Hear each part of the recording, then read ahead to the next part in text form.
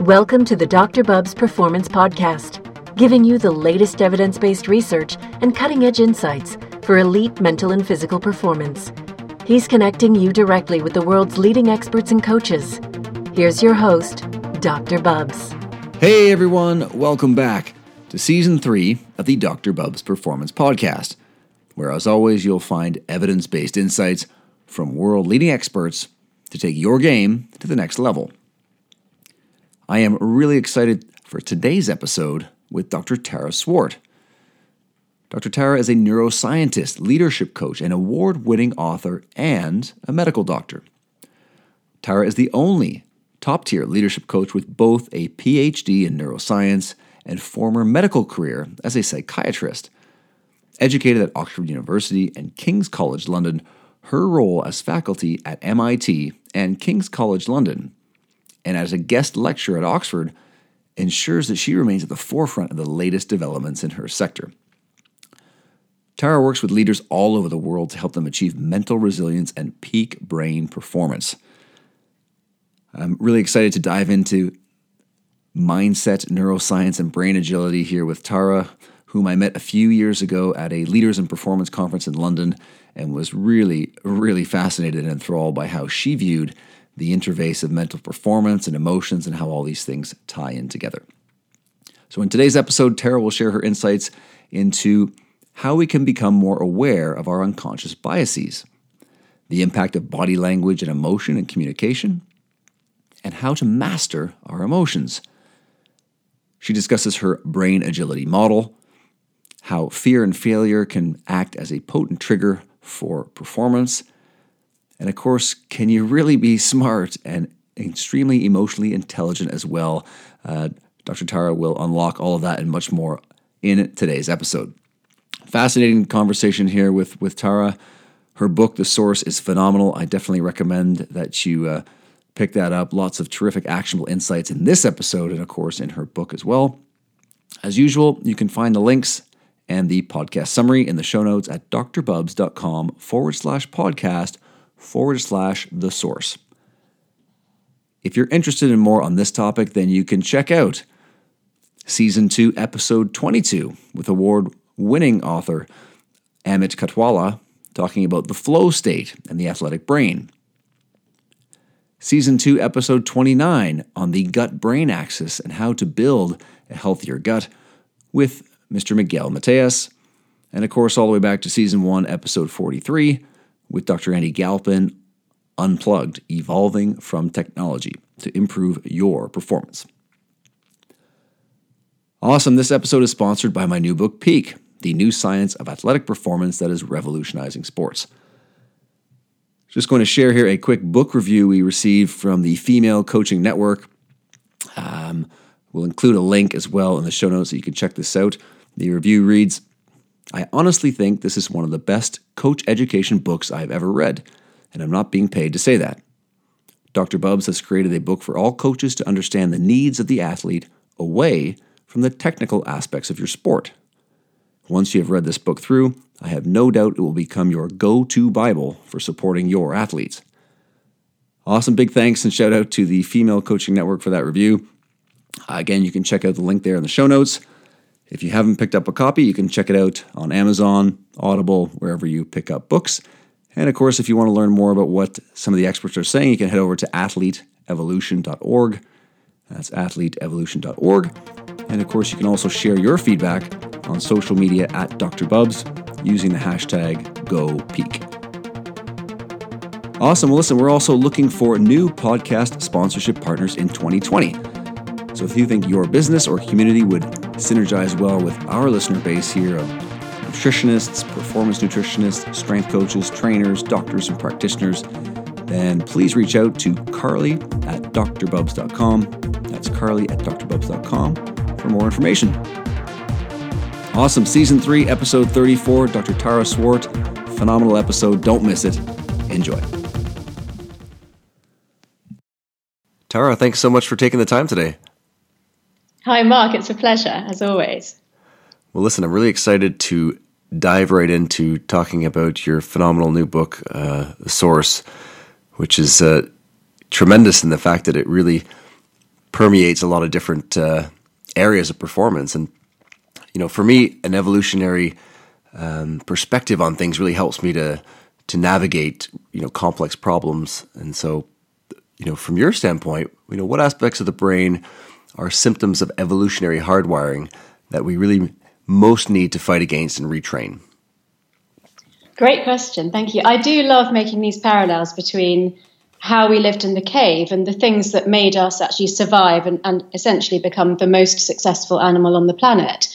And then the aspects of those things that don't serve us any longer. So I don't actually like to use the word hardwired because of what we know about neuroplasticity now, which is the ability of the brain to change itself and how much it does change, even if we're not conscious of it.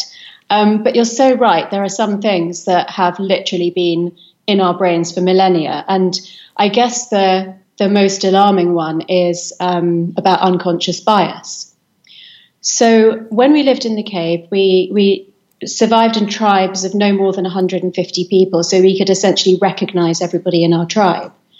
But even then, the tribes were delineated according to skin color, hair texture, eye shape, eye color, that kind of thing. Mm-hmm. And although that no longer serves us and isn't relevant, some of those things are still in our brain. So it's with everything that you and I will talk about, and I know, about in your work as well, it's always about raising from non-conscious to conscious, whether it's your biases, whether it's behavior patterns that drive you but you're not aware of it, anything at all. The more you raise your awareness of it, that's when you can use the power of neuroplasticity to make any changes that you might desire. And are there strategies, Tara, for being able to do that, to help us go from the unconscious to conscious? So I've tried to make the book really practical. So there are lots of exercises in it that help with this kind of thing. But I do think it starts with journaling. I had a very regular journaling practice myself before I started writing the book, and was quite shocked at, when you read over the last 3 or 6 months, how many times I was thinking and saying the same thing, but expecting things to change around me. That's very true, right? I think we can all relate to that. It's funny, though, because sometimes when you think about journaling, that doesn't necessarily include reading back over your entries. But to me, that was the most insightful part of having kept a journal. So either by journaling or obviously speaking to a coach, a therapist, a friend, just to get that other perspective, because everything we see as a fact because it's filtered by our own perspectives. But we don't know what we don't know. So whether it's journaling, whether it's talking to someone else, or doing some specific exercises that look at behavior patterns that are so natural for you that you're not aware of them, those are the main ways of doing it. I mean, I guess things like meditation and contemplation lead to that too. I just like to be really practical and offer people tangible solutions rather than just think about, what's worked and not worked kind of thing. Absolutely. And that's a powerful insight to go back over the journaling, because I think, whether it's nutrition or training, oftentimes, athletes, clients will get so stuck into the moment that without going back to look at what they've done in the past and that progression, that really starts to elucidate a lot of the patterns, as you mentioned there, that are maybe holding us back and some of the lessons that we're learning. And of course, in today's society, we're always doing now, where you don't have a chance to sort of go for a walk and let our thoughts percolate around, where we're always tuning in and trying to get more and more information. And we seem to be going from, more emotional beings to more logically driven beings. And, there are some consequences to that, which you talk about in the book. Could you share some of those? Yes, it really relates back nicely to how you started off asking about evolution. And of course, at one point, us humans were walking around on the savannah with other animals, and we were nothing special. At that time, we had a well-developed limbic system, which is the more emotional, intuitive parts of the brain. And your own limbic system is about the size of your clenched fist. So you can imagine that inside your skull. Mm-hmm. And then around that, we had a very thin layer of the outer cortex, which are the more rational regulatory processes in the brain. And it was around the time that we discovered fire. And we don't know if we discovered fire by accident and then we were able to control it and cook meat and therefore digest protein more efficiently, and that's when our cortex grew. Or it may be that we naturally evolved to grow a larger cortex and then we were able to use tools and make and control fire. But either way, that is basically our first cognitive revolution. And so our cortex massively grew to become about as thick as the limbic system, and that's why we have such a large skull now. And that meant that we could try to predict and plan for the future, and we developed the ability to articulate speech. Now, once you can speak, then, if you say something to me, I say something to you, we take that very much at face value. Mm-hmm. We don't pay as much attention to body language, and we certainly don't pay much attention to the primal feelings that we get just by being around each other. So those layers of being that actually led us to become the most successful animal on the planet, we've demoted things like emotion and equated that to weakness. Until recently, with the brain scanning studies, we kind of said, well, intuition isn't a real thing. How do you know it's right? Exactly. But we've said that logic it's facts, it's data, it's the best way of thinking. That's what we should all be doing. And I just don't agree with that. I mean, it is so impressive and amazing. I'm always brought back to comments by our sports psychologist, Dr. Peter Jensen, who talks all about how emotions drive behavior, and 90% of the decisions we make are driven by emotion. And so it is even if we're in a scientific world and trying to obviously make evidence-based choices, we can't tease out this emotional aspect. And as you talk about in the book, it's obviously a big throttle to be able to propel our ability to perform in all domains as well, right? Yeah, and that's why I talk about mastering your emotions. So it's not about being emotional. It's not about having too much or too little emotion. It's about having that really perfect range that actually, it makes us less stressed, it makes us well, and it can lead to higher performance. And, that is one of the 6 in my brain agility model. But I've purposely put it as number 1 to sort of build up the importance of it, and I've put logic at number 4. So I'll just run through them for the listeners. I was going to say, the brain agility model is definitely something that I think all the listeners are really going to gravitate towards for sure. So if you could walk through that, would be terrific. Yeah, I thought you'd like that bit. So I put number 1, mastering your emotions. Number 2 is know yourself, which is the brain-body connection. Probably quite obvious to many of your listeners, but I can tell you in business, where I do most of my consulting, it's not even thought of as a concept. Third is trust your gut, which is listening to your intuition. 4th is logic, which is make good decisions. 5th is stay motivated and resilient to reach your goals. And bringing all of those together is using your brain power to create the life that you desire or the outcomes that you want in the real world. Yeah, it is such a great exercise to be thinking in all those different ways. And you, as you mentioned, you outlined some great tools and tactics that people can use in the book to kind of work through this. And because it's not always self-evident, is it? I mean, when you actually put pen to paper and think about a challenge or a problem and all these different ways of thinking about it, as in the journaling example that you gave previously, looking back on this, you can start to see patterns emerge where we tend to default to certain ways of those 6 that we tend to always use, and others that we may not be using as much. Is that fair to say? Yeah, absolutely. And that's where the neuroplasticity piece comes in, because it's not about being good at everything or equal at everything. It's about understanding where your strengths and preferences lie and absolutely playing to those strengths. And then getting yourself to the point of comfort where you can say, okay, if there was a crisis or something suddenly changed around me, even though I'm primarily logical and I'm quite creative, I could think intuitively or use my empathy if I needed to. Again, in the sort of industries that I work in, the physicality aspect is usually the lowest one. So, there are some quite simple things that you can do there to build up your sense of interoception, which is the physiological state of the inside of your body. I always say to people, if you've got young children, then watching them go from not being able to tell you when they need to go to the loo or they're hungry, to the bathroom, sorry. For sure. To the fact that, They learn what it feels like when they need to use the bathroom, when they're hungry, when they're tired. They can tell you that instead of crying. And it's kind of the same with us. So basically, all of those 6 pathways in the brain, some of them will be like superhighways in your brain, and some of them will be a bit more like a dirt road. And it's exactly the same physiological process, building up those pathways to be more like superhighways, as if you were learning a new language. So, let's say you decided to learn French.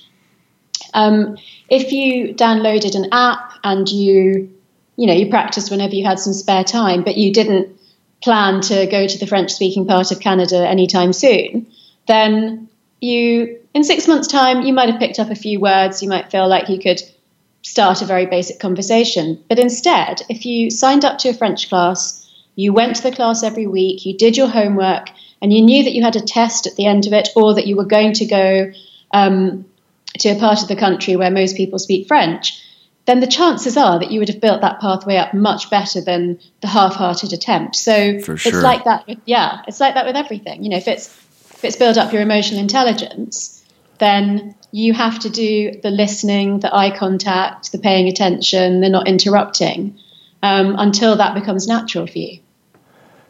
Yeah, it's fascinating to think about. I mean, how much does our environment play a role, as you mentioned there, if you're going to go and travel to somewhere, in Quebec in Canada, or if you're going to live in France, and when you're in that location trying to learn that language, I assume that gets back to the motivation factor of you can't escape it. You literally you're in the deep end, and you've got to now take on board these new words and this new way of communicating. But it is amazing how much more quickly, we can learn when we're fully immersed, if we use the language example. Totally. I mean, I don't know if this says something about me, Mark, but I find that the times that I've been most successful in my life was when I didn't have a choice. I felt like, for example, when I changed career from being a doctor to starting up my coaching and speaking practice, there was a point where I couldn't afford to pay my rent. And some people said to me, if you just went back to the hospital and did a locum for one weekend, you could earn enough money to cover your rent for the next few months. But for me, going back to something felt like a failure. And I knew that I had to have a single point of focus, and I had to keep moving forward. And actually, that slightly scary feeling of,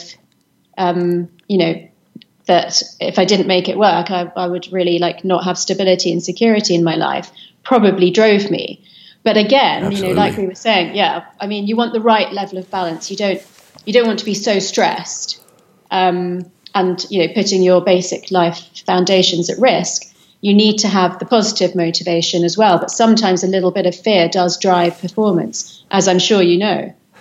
Yeah, I mean, I'm sure that's something that, athletes, even performance staff, coaches, all the way up can all relate to, of that idea of, this is the decision, we've got to march forward and figure out a way to get this done. And I think that's really refreshing to hear. And the example you gave around brain agility, it's interesting, again, to think about, how front offices, the different pathways that they might emphasize more than others, and how the coaches as well, the different pathways to the front office, and then again, performance staff to athletes. So really a fascinating example there. And in the book as well, Tara, you talk about obviously the importance of developing metacognition, thinking about thinking, which, is something quite big to unpack. Can you unpack that a little bit for listeners?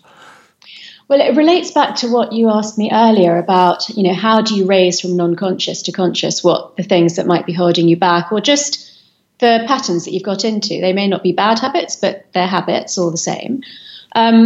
So metacognition, as you've said, is thinking about your own thinking. And we don't really tend to do that, partly because, again, as you said, we're so busy, we're bombarded with so much information, we just get on with it. And the brain is a very energy-hungry organ that doesn't want to give up resources unless it has to. So the default is to just carry on thinking the way that you always have. I think if you know, whether it's physically or mentally, if you want to evolve to the next level, if you want that edge, if you want to be your best self, you do need to take the time to step back and look at what your life looks like now. Really, I think, quite a poignant question is your life now everything that you always dreamed it would be?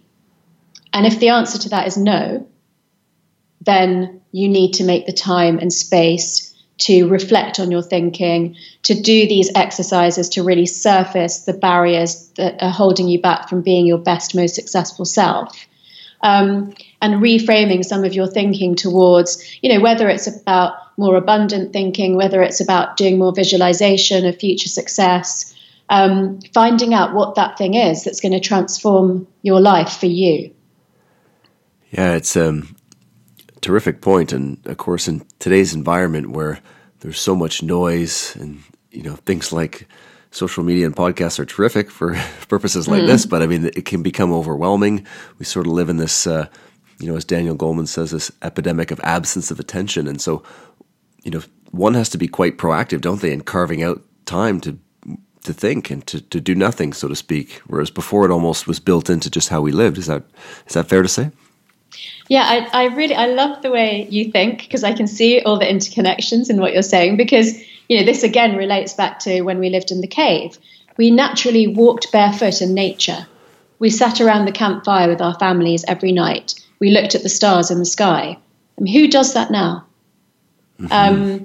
It's not normal to do it. I actually do those things because I make myself do them, because I'm so aware of the fact that it's just easy to be on your device the whole time, and not do any of those things. But also it's really lovely because I spoke at a school yesterday in Boston, and cultivation of attention was actually what the principal was saying that they're trying to do through the speaker series that they're bringing in for the children.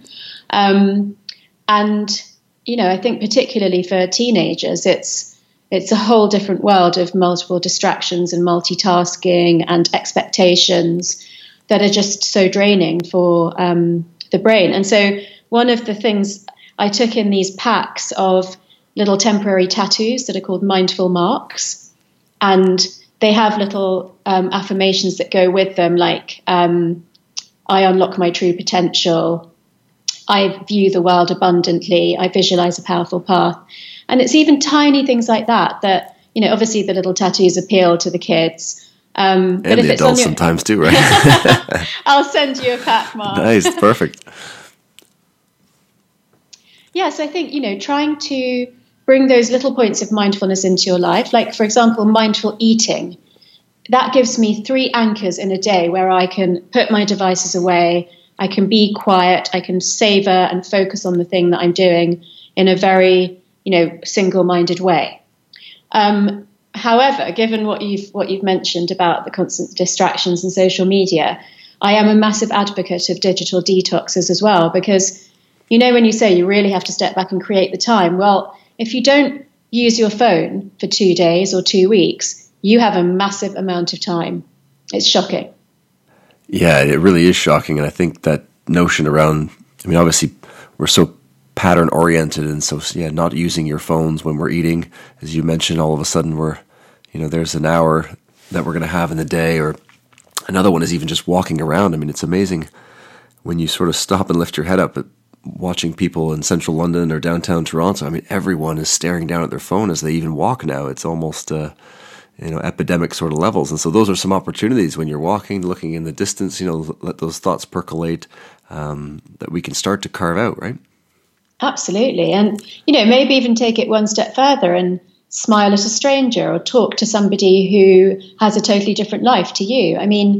The more we expose our brains to new and different experiences, the more it opens up those filters that we've become so accustomed to. So there's that. And then there's another thing that I really wanted to mention to you, which may seem unrelated, but I think the connection in my mind is about eating different types of food. Mm-hmm. So again, we get into patterns with the kind of foods that we eat, maybe because of how we grew up or where we live.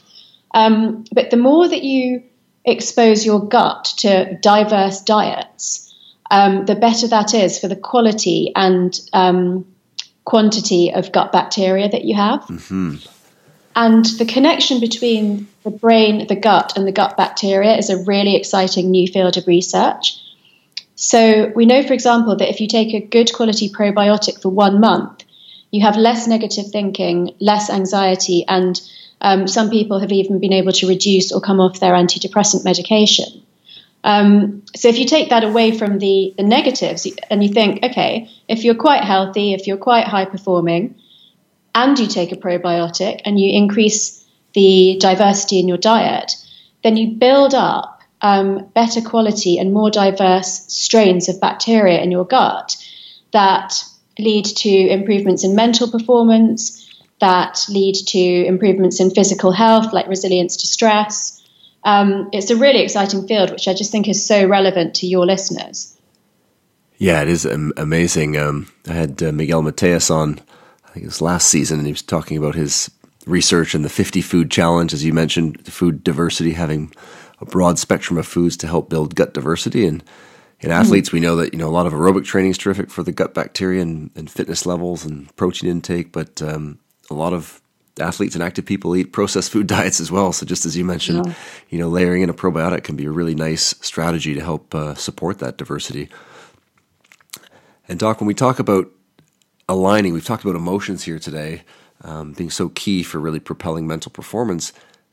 How does one start to align this sort of rational and emotional thinking, particularly in individuals or industries where that rational thinking is more predominant?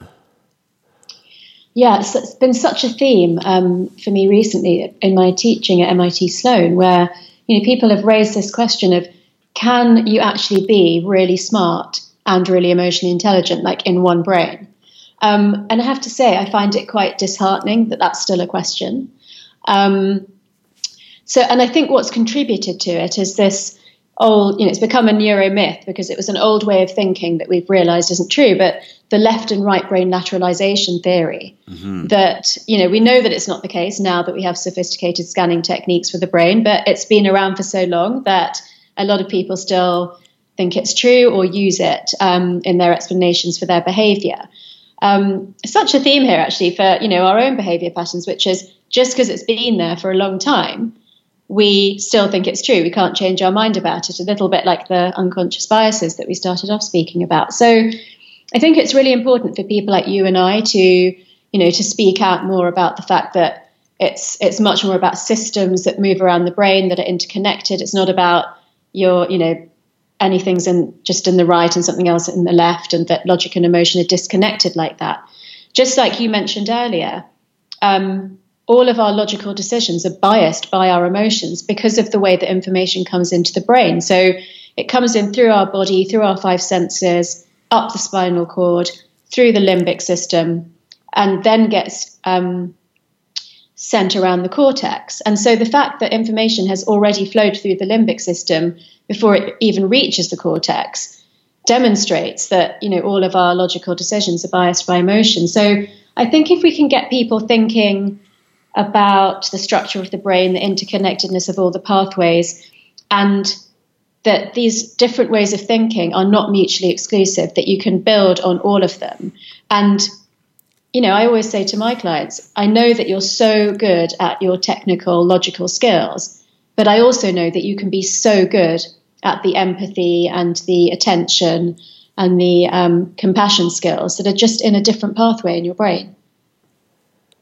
Yeah, that's definitely something that, we often hear, scientists, or if we're working in a sporting environment, if let's say a supplement only has a placebo effect, the staff is less likely to want to deliver that strategy. Whereas when you talk to athletes, they want every placebo effect they can get. If it's, they're like, bring it on. If it's going to make me, if I feel like it's going to make me perform better, that trumps all. And you hear that now with performance staff saying, well, how the athlete feels, particularly when we talk about the science of recovery, which is, a new science in the last sort of decade. And the best experts in the world keep telling us, well, what does the athlete like best? What will they continually do? And so it is amazing how it is all bathed through our own perceptions there.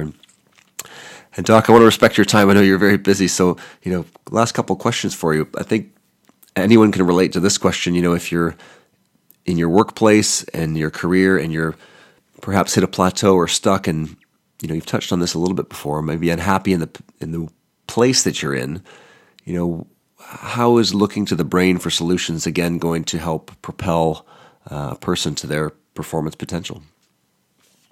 Yeah, really good question. And, again, it's a little bit disheartening, but I see this issue so much. People unhappy at work or in a relationship, but just feel totally trapped. And so, looking to the brain, it seems obvious to me from the cognitive science point of view that how you think inevitably influences your happiness, your health, your wealth, your quality of your relationships. And so that's why I felt it was so important that psychology and neuroscience should inform things like abundant thinking, visualization. And so I'm going to go here to one of the key points in my book, which is about creating a vision board. However, I do call it an action board because it's not about creating an image of the ideal life that you want and then waiting for it to come true. You have to do things every day to make it come true. But Terrific. if you're in a stuck position like that, which so many people are, then the actual act of creating a collage by hand, although it can also be done digitally these days, with metaphorical representations of everything that you would like your life to look like, it actually, through some processes in the brain called selective attention and filtering and value tagging, it actually primes your subconscious to notice and grasp opportunities that might otherwise have passed you by. It's so easy to understand that if you get into this negative spiral, if you start feeling like there's not enough opportunity out there for everyone, then you're not going to do things to put yourself at risk. If you do take some time to reflect on what you would really like your life to look like, and you create this imagery to represent it, I keep mine by my bed so that I always look at it last thing at night, because there's a psychological phenomenon called the Tetris effect, which is, did you ever play Tetris on your Game Boy? I did play Tetris, yeah. And do you remember that when you close your eyes to go to sleep, you could see the bricks falling down in Absolutely. front of your eyes? So that's one of the priming effects on the brain. The last thing you look at before you fall asleep has a very powerful effect on your subconscious. And I've been doing these for years and they've worked for me, but I did feel compelled to look into the science behind why a vision board or visualization would work. And I was really stunned by that, it was so easy to find the scientific explanation for it. And wow. a lot of people have said to me that I've heard about vision boards before, but when I understood the science, then I was compelled to make one. So I really hope that your listeners will go out and do that, particularly if they're feeling stuck and trapped at the moment. Perfect. Terrific challenge to throw out to everyone as well. So that's fantastic. Well, listen, Tara, I really appreciate you carving out some time here today. Last question for you is for listeners who are really trying to, untap the power of the source, all the brain and all its complexity. And again, your book's tremendous. I initially had the audio book and that wasn't enough, so I had to get the physical copy so I could make some notes and everything else. So definitely encourage everyone to grab a copy. But for those who are just getting started or looking to get started, what's one tip that you might give to kick off this exploration into how they can really harness the power of the brain? Mm-hmm. So one of my favorite tips is think about 10 things that you can change by 1% rather than one thing that you need to change by 10%.